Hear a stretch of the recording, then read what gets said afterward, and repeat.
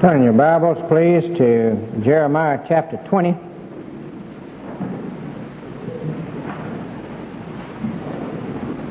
We come to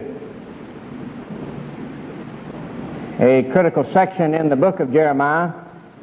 No date is given for the prophecy that's delivered in this 20th chapter, but apparently it's delivered during the early years of the reign of King Jehoiakim. The good king Josiah has died. He's been succeeded by King Jehoiakim. He died in 609 B.C. and in 605 B.C., the fourth year of King Jehoiakim's reign, Jeremiah is forced to go into hiding. So apparently this prophecy takes place sometime in between there. Right about this time, Babylon begins marching on Judah because of Judah's rebellion, and it's allying itself with Egypt. And the first thing that we encounter at this critical point is the attack on Jeremiah by Pashur. Now, the background of this, what provoked the attack, is found in the last part of the 19th chapter. Let's look at verses 14 and 15. It says, "Then came Jeremiah from Topheth, whither the Lord had sent him to prophesy, and he stood in the court of the Lord's house, and said to all the people, Thus saith the Lord of hosts, the God of Israel, Behold, I will bring upon this city and upon all her towns all the evil that I have pronounced against it, because they have hardened their necks, that they might not hear my words." He pronounces this right in the temple courts. And this is too much for Pashur, and so we read in verses 1 and 2 of chapter 20 about Pashur placing Jeremiah in the stocks. Verse 1, "Now Pashur, the son of Immer the priest, who is also chief governor in the house of the Lord, heard that Jeremiah prophesied these things. Then Pashur smote Jeremiah the prophet, and put him in the stocks that were in the high gate of Benjamin, which was by the house of the Lord." The attack on Jeremiah, the scourging of Jeremiah. Pashur was the chief governor. He was in charge of the temple police. It was his job to see there was no disturbance in the temple courts. And when Jeremiah comes with this prophecy of doom toward the nation, he feels that's too much, and he has him scourged, very painfully whipped, and then placed publicly in the stocks right at one of the busiest gates that leads from the temple to the city. A very painful position as his hands and his feet are in these stocks, and as he is in a very cramped position and has his lacerated back there and is exposed to the sneers and curses of the people. There's the attack on Jeremiah. I want to jump ahead to verse 7 because I believe here we have the account of Jeremiah's emotional struggle during the day and night that he spends in those stocks. It could be that what we have recorded concerning this struggle is something that takes place in the solitude of his home after he's released from the stocks. But I'm inclined to agree with Matthew Henry and others that what we have here is Jeremiah's recounting of the struggle that was going on in his soul after this kind of treatment, simply for obeying the Lord. The first thing that he tells us in this 7th verse has to do with the fear that seized him. In verse 7, "O Lord, thou hast deceived me, and I was deceived. Thou art stronger than I, and hast prevailed. I am in derision daily. Everyone mocketh me." There's fear And wrapped up in this fear is the feeling that God has deceived him. Oh, Lord, thou hast deceived me. What a statement. Why did he feel that way? Well, you remember way back when God first called Jeremiah to the office of prophet. Jeremiah was timidly drawing back. He said, I cannot speak. I'm a child. God said, say not that I'm a child. Thou shalt speak what I command thee, and go to those whom I send thee. And then he said in chapter 1, verse 8, be not afraid of their faces, for I am with thee to deliver thee, saith the Lord. And apparently Jeremiah had done what we so often do. He'd taken that promise and he had read certain assumptions into that promise that God never intended. When God said, I am with thee to deliver thee, Jeremiah said, that means I won't be hurt. Did God ever promise any man he wouldn't be hurt? Can you give me an account of any man of God in Scripture that hadn't been hurt? But that's the way Jeremiah read the promise, you see. And as a result, when he got hurt, why, he felt that somebody jerked the rug out from under him, that God had let him down, that God had deceived him, that God wasn't faithful to his promises. And where does that leave you? I've had many people in our church come to me when something happened. And maybe a child goes astray. Maybe they lose their job. Whatever the trouble may be. And they say, God didn't keep his promise to me. And I said, wait a minute, let's read that promise. God is always faithful. But you've assumed certain things that God never promised. You know, D. Martin Lloyd-Jones says, it's the cults. Here's a sign of a cult.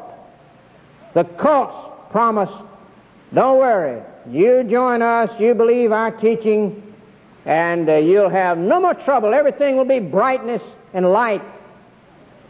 That's the way the cults speak, and you can spot it. But that's not the way Christianity speaks. Christianity says, in this world you shall have tribulation, but I have overcome the world. Do not fear. Very important that we are careful, that we interpret the Scripture by the Scripture, and that when we read the promises of God, we read it in the light of the context of the entirety of Scripture, and we don't read more into it than God is intending. Someone goes through poverty and trial and sorrow and suffering, and they come and they say, where's the abundant life that God promised me that I would have? And they thought abundant life meant no troubles, no suffering, no trials. And God never promised that. Not for 1 second. He still promised abundant life. He promised life on a quality and a level that the non-Christian will never experience, and in the long run, and even now. But he never promised life without troubles. He promises troubles. All they that live godly in Christ Jesus shall suffer persecution. He promises that. He promises, whom the Lord loves, he chastens and scourges every son whom he receives. He promises that. I heard a tape by Elizabeth Elliot. Elizabeth Elliot, or Elizabeth Elliot Leach, as her name is now, spoke at Urbana, 76, a great student missionary convention where some 18,000 were present this year in Urbana, December 76. And she addressed herself to the topic of the glory of God's will. She said that she was in Europe, staying with some people there, and they owned a sheep farm, in effect. They raised sheep. And one morning she got up and she looked out the window and she saw her host on horseback with his collie dog as they took this herd of sheep and they herded them toward a sheep dip. Very unpleasant process for a sheep to be put into this sheep dip, which will clean him of the insects and the infections and so on. Very unpleasant as he's ducked under, and then when he tries to get out, he's pushed under again. And she was amazed as she watched the teamwork between the man and his dog. The man had a little silver whistle that human ear couldn't hear, but the dog could hear. And the dog was trained to the nth degree. And the master would blow the whistle, and the dog would immediately look to him for a signal, would fly around one side of the herd and catch a sheep that was going astray and nip its heels and get it back in. And then it would be back at the trough as soon as there was a sheep going into the dip, and it would try to climb out, and the dog would snarl at him and keep him in until the master was ready for him to be out, and then he'd whistle back around after another one. And just the fantastic thing of the glory of a dog in its teamwork with its master, doing exactly what it was designed and trained to do. The beauty of it. She said as she watched, certain things came to mind. The absolute trust of that dog in the master. The instant obedience. The joy that that dog had in doing its master's will, tail wagging every minute with excitement and joy. And she said, now that should be a picture of us and our master as we seek to carry out his will. The first thing doing the will of God calls for is absolute trust. Some would call it blind faith. It's not blind faith. Why? Jesus came. Jesus came. Jesus died. Jesus gave evidence of being God become man. The ultimate evidence was his resurrection. He came and died that we might be forgiven for our sins. He took our place as our substitute. How can you have blind trust in a Savior like that? There's no such thing in Christianity as blind trust. It's trust built on a rock. It's trust built on evidence. Jesus loves me, this I know, for the Bible tells me so. That's not blind faith.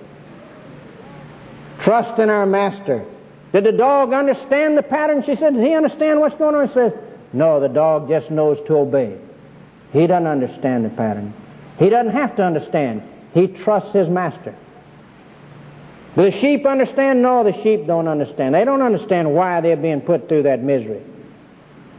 They don't trust. They fight it. But we're to be like that dog. Absolute trust. Instant obedience. Doing the will of God means that I will to do his will. Like Jesus. Jesus came into this world and he said, I came not to do my own will, but the will of him that sent me. That kind of setting your face like a flint to do God's will. Even if you don't understand, you don't have to understand, you can trust him. And then she said it means joy. It means joy, like that dog's tail wagging every minute. She said, wait a minute now. Wait a minute. Before you too easily say, yes, it means joy to do God's will, think. That doesn't mean no suffering. Elizabeth Elliot, of course, was married to Jim Elliot. They were married for 2 years. Jim Elliot was one of 5 missionaries who made contact down in South America with a tribe that no white man had ever penetrated with the gospel of Christ. And they carefully approached that tribe. They prayed, they left gifts, and the tribe left gifts, and they did everything they knew to ensure that this hostile tribe was going to be friendly. And then the day came when they felt led of God to make a direct approach. They landed their plane on a strip there, a beach near where the tribe lived, and were all speared to death right where they landed. Before they went, they and their wives joined hands the night before, and they sung that great missionary hymn that speaks of,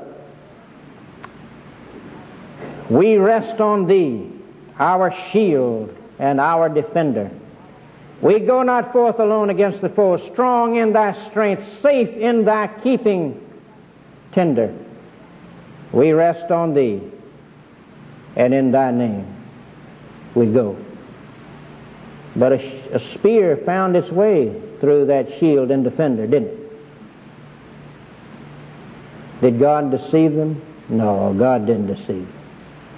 Did she understand? No, she didn't understand. Does she have to understand? No, she doesn't have to understand. Can you have joy still? Yes, you can have joy still.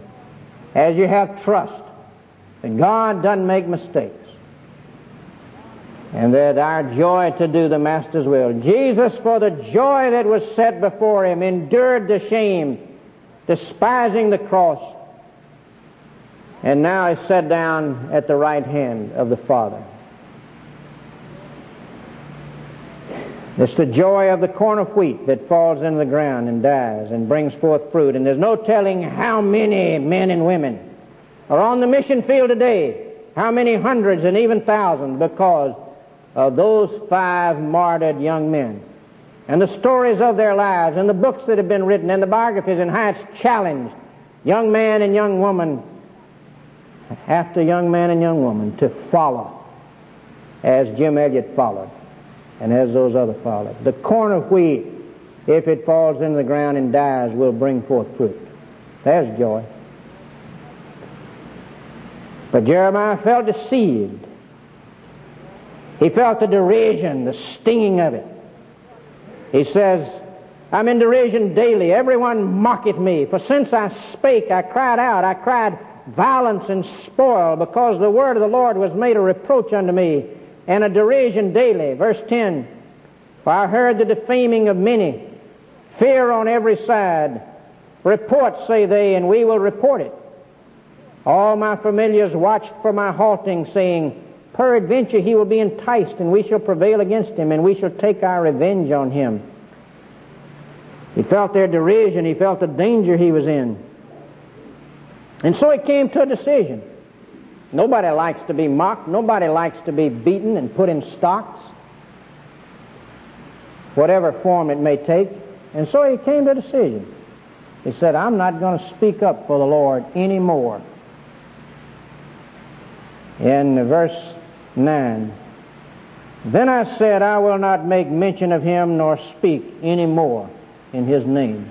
What a decision for a believer to make. You ever said anything like that?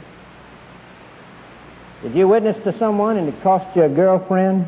I've seen a couple dating, the girl all hopeful, and then she witnessed and she was dropped. And I've seen a boy do the same. And I've seen a man who was the vice president of his company, and he stood up for his faith, and he was out of that vice presidency in a hurry. And what do you resolve when that happens? Do you say, well, that's the last time I'm going to witness for Christ. I won't speak anymore in his name. I was reading a young doctor in China, in the book, The Chinese Church That Will Not Die. And this young doctor worked so hard to get his medical degree there in communist China. He was a Christian. But one of the rules of the hospital was, you must not speak to others or to any patient concerning your faith. And he abode by that rule for a time. But you know, Jeremiah said he couldn't stick with that resolution, because countering that resolution was a conflagration, a burning fire. Then said, I will not make mention of him nor speak any more in his name, but his word was in my heart as a burning fire shut up in my bones. And I was weary with holding it in, with forbearing, and I could not stay. And the young doctor had the same problem. He had a patient he was working on who was dying. And he knew he was dying. And inwardly the Spirit of God began to pressure him. And says, go and tell, the inner voice was insistent, go and tell him the gospel before he dies. This patient is your responsibility. Your future is God's responsibility. Oh, he wrestled with it and struggled with it. I can't. It's not allowed. All the sounds and activities of a busy hospital were around him, but there was no escape. Go and tell, go and tell. He waited for an opportune moment. When the patient was alone, he asked, "Have you ever heard of the name of Jesus?" The patient looked blank, and the doctor told how Jesus came to this world to be the Savior of men. And the seaman, this patient, a seaman, felt it couldn't include him. He'd led such a bad life. The doctor said, No, he died for you too. He died for sinful men. And in a few words, he sketched an outline of the crucifixion and the resurrection. He said, "There's none other name under heaven given among men whereby we must be saved." "Well, I want Jesus. I want forgiveness," said the patient. And together they prayed, and he invited Christ into his life. And in a few minutes, he said, "I'm not afraid of death. Now I will see God." He lingered a few more minutes and then breathed his last. And then there was a tap on the doctor's shoulder. A nurse, standing outside the door, had seen it. She had reported it. He was wanted at the office. He was immediately removed from his position, and so on. But he had to speak. God won't let us be quiet. That burning in the bones is too much. We see him moving from fear to faith in verse 11. "But the Lord is with me as a mighty, terrible one." His conviction of God's presence, that word that was in his heart, begins to flower and reminds him of God's promises and that God is with him. And he's just misunderstood the promises. Doesn't mean that God has deserted him. The fact that he's hurting and been hurt. "Therefore my persecutors shall stumble." God is powerful. He's with me. "They will stumble. They shall not prevail. They shall be greatly ashamed. They shall not prosper. Their everlasting confusion shall never be forgotten." And he commits his cause to God. "O Lord of hosts, that triest the righteous and seest the reins of the heart, let me see thy vengeance on them. I won't avenge myself. Vengeance is mine, I will repay, saith the Lord. I commit my cause to you. Unto thee have I opened my cause." And then he calls on himself to praise the Lord. If you believe that, praise the Lord. Sing unto the Lord. Praise ye the Lord. For he hath delivered the soul of the poor from the hand of the evildoers. He will be with me and he will deliver me. He comes to faith through that word generating in his heart. But he then begins to feel the pain again. Ray Stedman said it's long about 3 a.m. in the morning by now, and he's been scrunched over, and that pain in the back is unbearable, and his back is bleeding and raw, and he gets thinking about it again, and about the fact that what about tomorrow and the day after and the day after, and if this is what's happened the first time, what's going to happen next time? And he becomes faint-hearted, and he cries out and he says, "Cursed be the day wherein I was born. Let not the day wherein my mother bare me be blessed." We pray and bless our mothers and talk about it being Mother's Day. He said, "I wish I hadn't had a mother. Cursed be the day wherein I was born. Cursed be the man who brought tidings to my father, saying, A man-child is born unto thee, making him very glad. Let that man be as the cities which the Lord overthrew, as Sodom and Gomorrah, and repented not. And let him hear the cry in the morning and the shouting at noontime.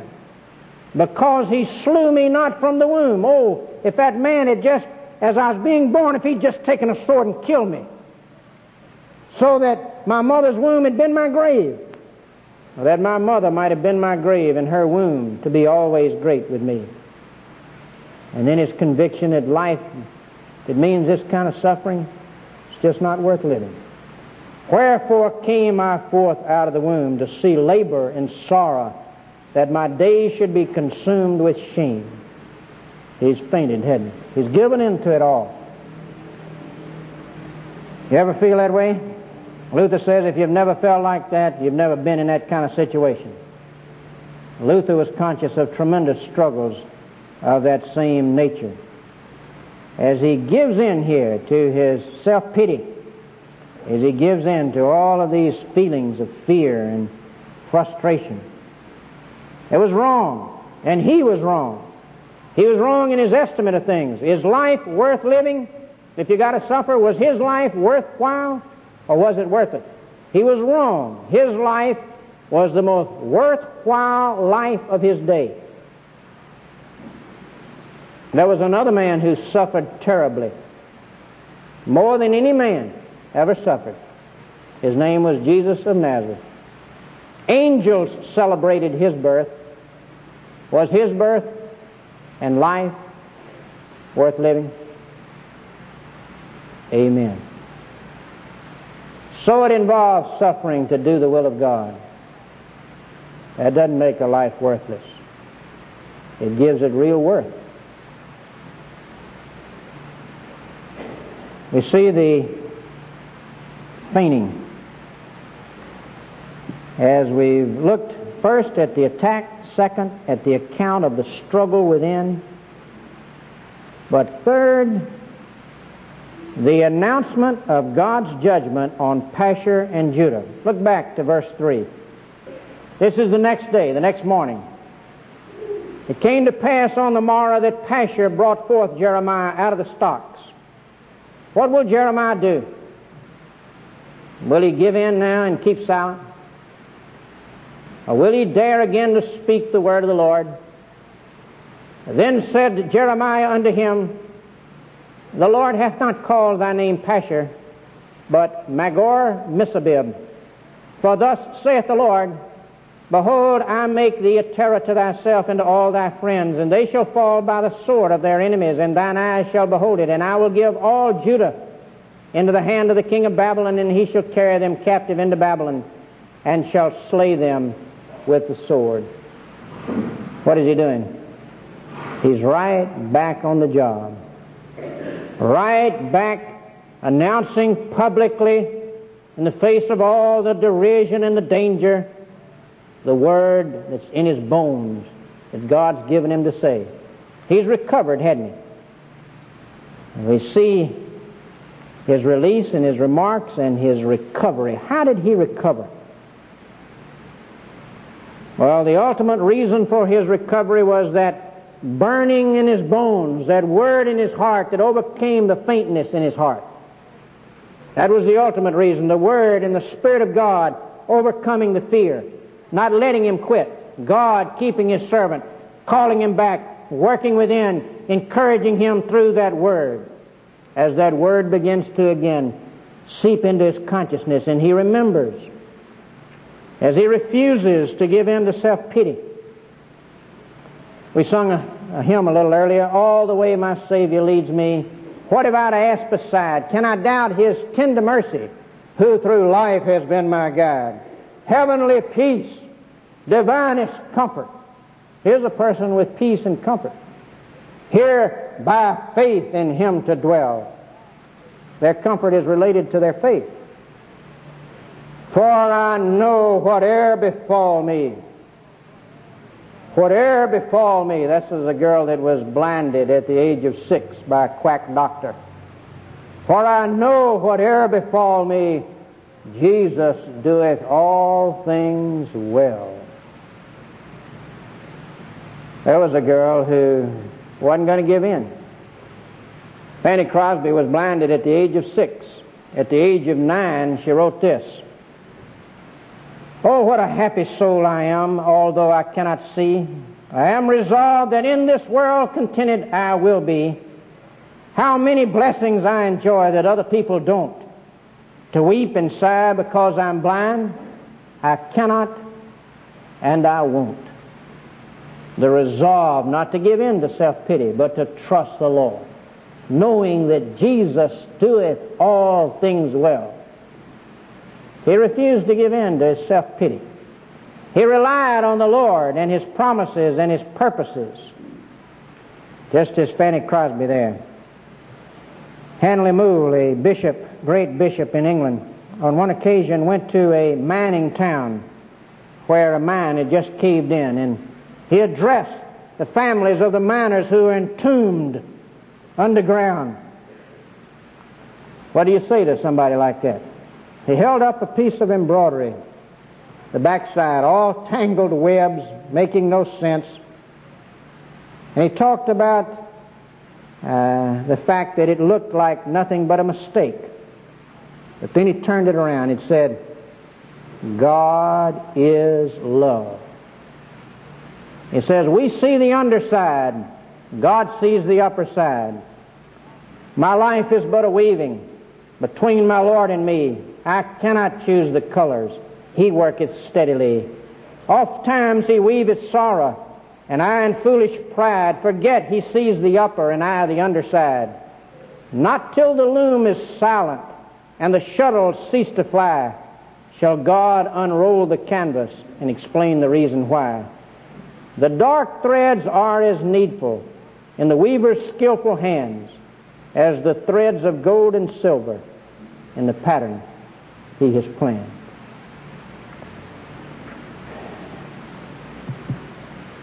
Oh, brethren, we need to be like that collie dog. Absolute trust, instant obedience, willing to do the Master's will, joy in spite of suffering, trusting Him and experiencing that joy. We need to remember that even when we do faint, as you will and I will, that we have a forgiving God who receives His servant back and puts him back to work when we come back, when that fire in our bones overcomes that faintness in our hearts. And we need above all that fire in our bones. That fire is first Jesus Christ in the heart by His Spirit. Have you ever committed your life to Christ? Is Christ in your heart? And then His Word absorbed. So we know those promises and we know the correct way to apply those promises.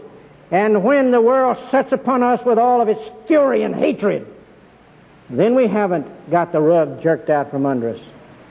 But we know how to assure ourselves and know how to stand on that Word. That Word rises up as a conflagration within and won't let us keep silent and won't let us be faint-hearted. We need that Word in our hearts.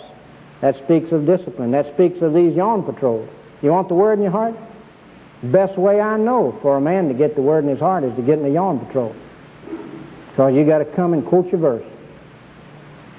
Best way possible. A small nucleus of men or women committed to each other for the regular disciplines of the Christian life.